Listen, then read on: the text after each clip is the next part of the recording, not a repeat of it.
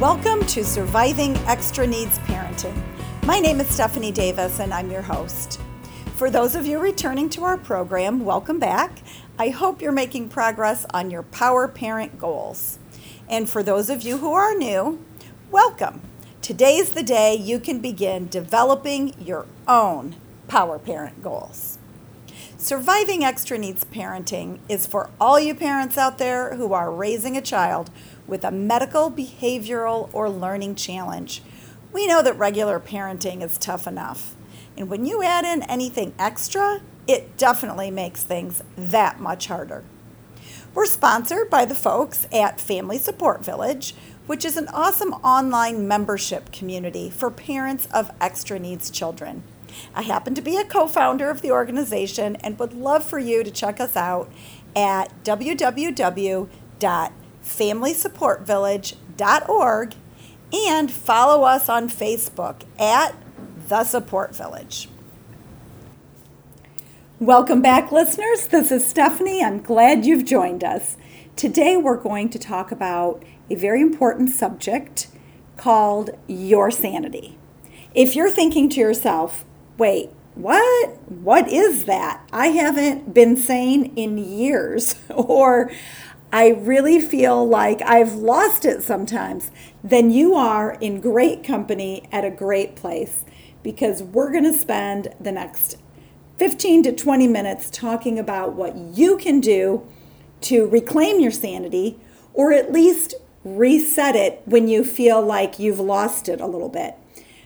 Any parent, I'm sure, feels like they have lost their mind when challenges come into their life and something's going on with their family. But when you have children with any extra challenges, it makes it even more complicated and maybe even more frequent. So let's first talk about what sanity means to you. So if you're looking to kind of find your sanity, I think that means you've lost it at some point, right? I know for me, there have been many times when I have felt like I was coming unglued, that I questioned what my thought process was when I acted or reacted in a way that was really not like my normal self. And I thought, oh my gosh, I think I'm losing my mind. And I think that's a pretty common feeling, at least amongst the parents that I know. So don't worry too much, but you need to have some kind of plan in place to help yourself reset when something has come in to your life, into your day, and it has derailed you in a significant way.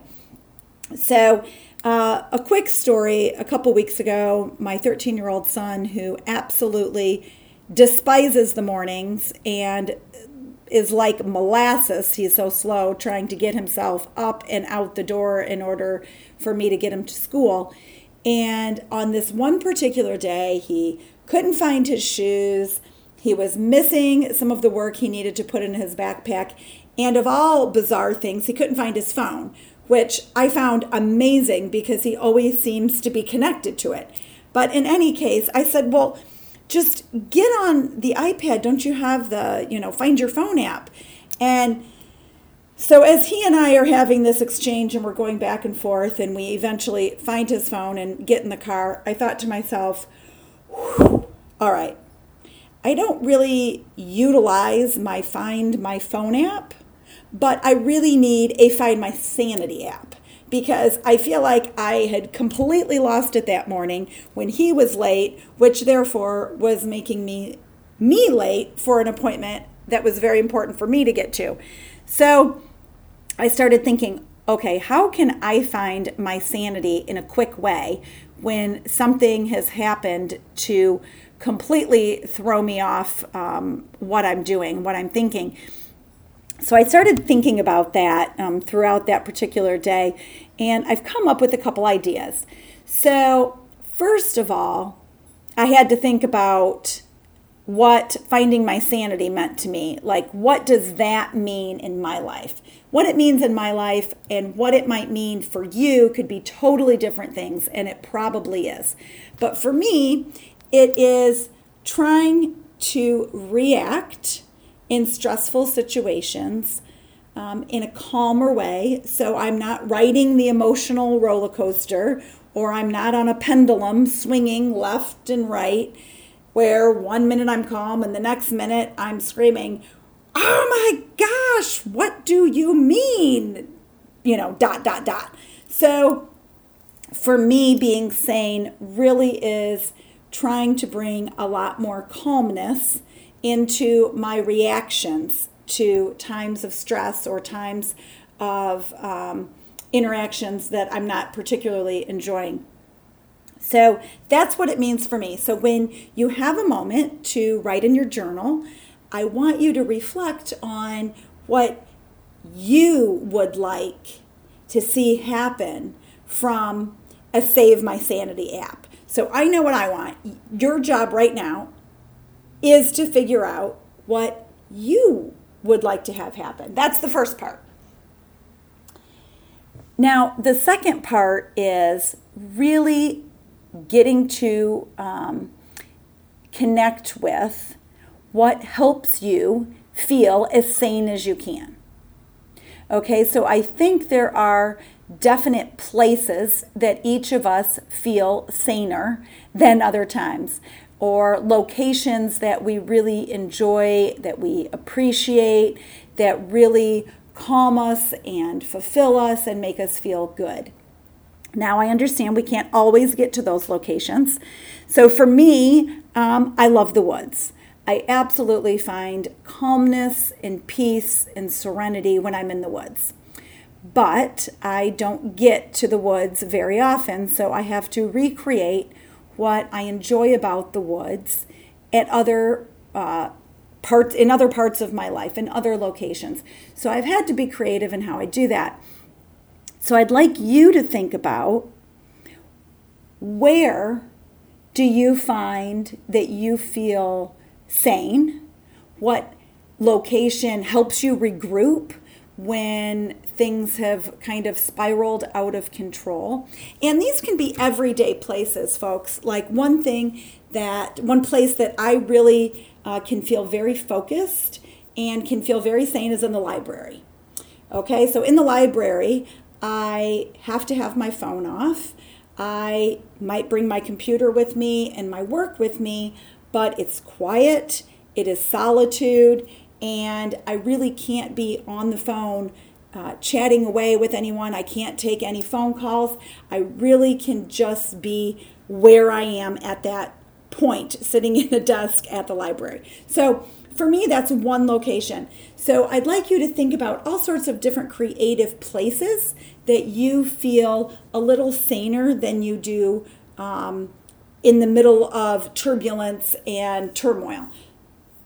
The next question I want you to think about is, who helps you feel sane? I think we all have people in our lives, whether they're family, friends, spiritual advisors, maybe a coach or a mental health therapist, just some people, might even be an acquaintance, just people we know that help us feel sane. For whatever reason, maybe they listen to us, maybe they always have, something positive to say, maybe they give us a hug, maybe they call us out on something and challenge us. So think about not just where you find comfort and sanity, but who are these people that you can surround yourself with that help you feel that too? Because it's important to still be able, in the midst of crisis for sure, to reach out and to surround ourselves with people that help us feel sane and supported. Another question: what activities, what do you involve yourself with that helps you feel sane, that helps you bring it back into perspective? What activities do you involve yourself in that help you do that? Write down the answer to the questions that I've asked. Because what I'd like you to do is begin pulling a couple things from each area and see how you can employ that in your daily routine? How can you employ those things in your daily routine to help you feel sane when life is challenging, when life can have you on that emotional roller coaster? Once your list is created in your journal, I want you to be able to add to that list.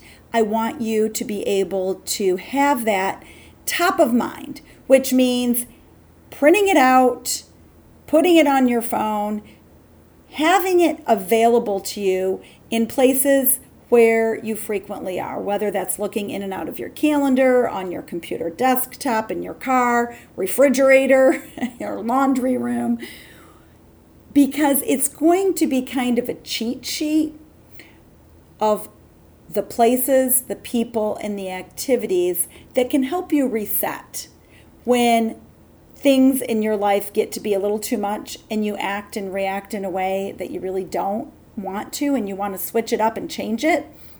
You need to remember what those where, who, and what are. You need to remember those things and the people and the locations that help you. So get that out of your journal and put it somewhere so you can access it and have it available to you. Now, another thing that's a great way for you to reset your sanity is address what just happened. Address the situation. Number one, acknowledge that something just happened. There was, an argument, there was a phone call, there was an interaction of some sort that tipped you over your tipping point. Acknowledge that it happened. If it involves other people, it's very important to acknowledge it to them so they know that, okay, hey, this just happened. Apologize if you need to apologize. I'm sorry. This situation tipped me over because, and explain it. And then commit to yourself and to others if someone else is involved that you are working on ways to improve. So, I know we just had this, upset this morning. I'm sorry. When this happened, it just was the last straw, blah, blah, blah. I'm working to, improve how I react, and I want to have better mornings. Whatever it is. But that type of equation is very important because it is also part of the Save My Sanity app. You are using the first part of what we talked about, the where, the who, and the what, but you're also acknowledging, apologizing if needed, and committing to making improvements. So you're working both ends, which is a really great thing to do when you're fighting the battle of finding your sanity or regrouping after you lost it.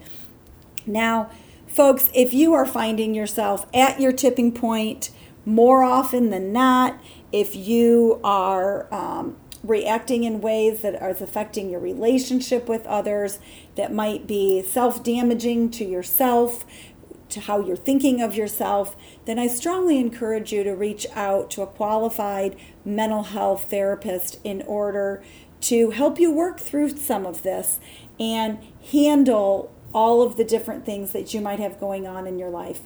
Parenting is tough enough. Extra needs parenting is over the top sometimes, right? We get it.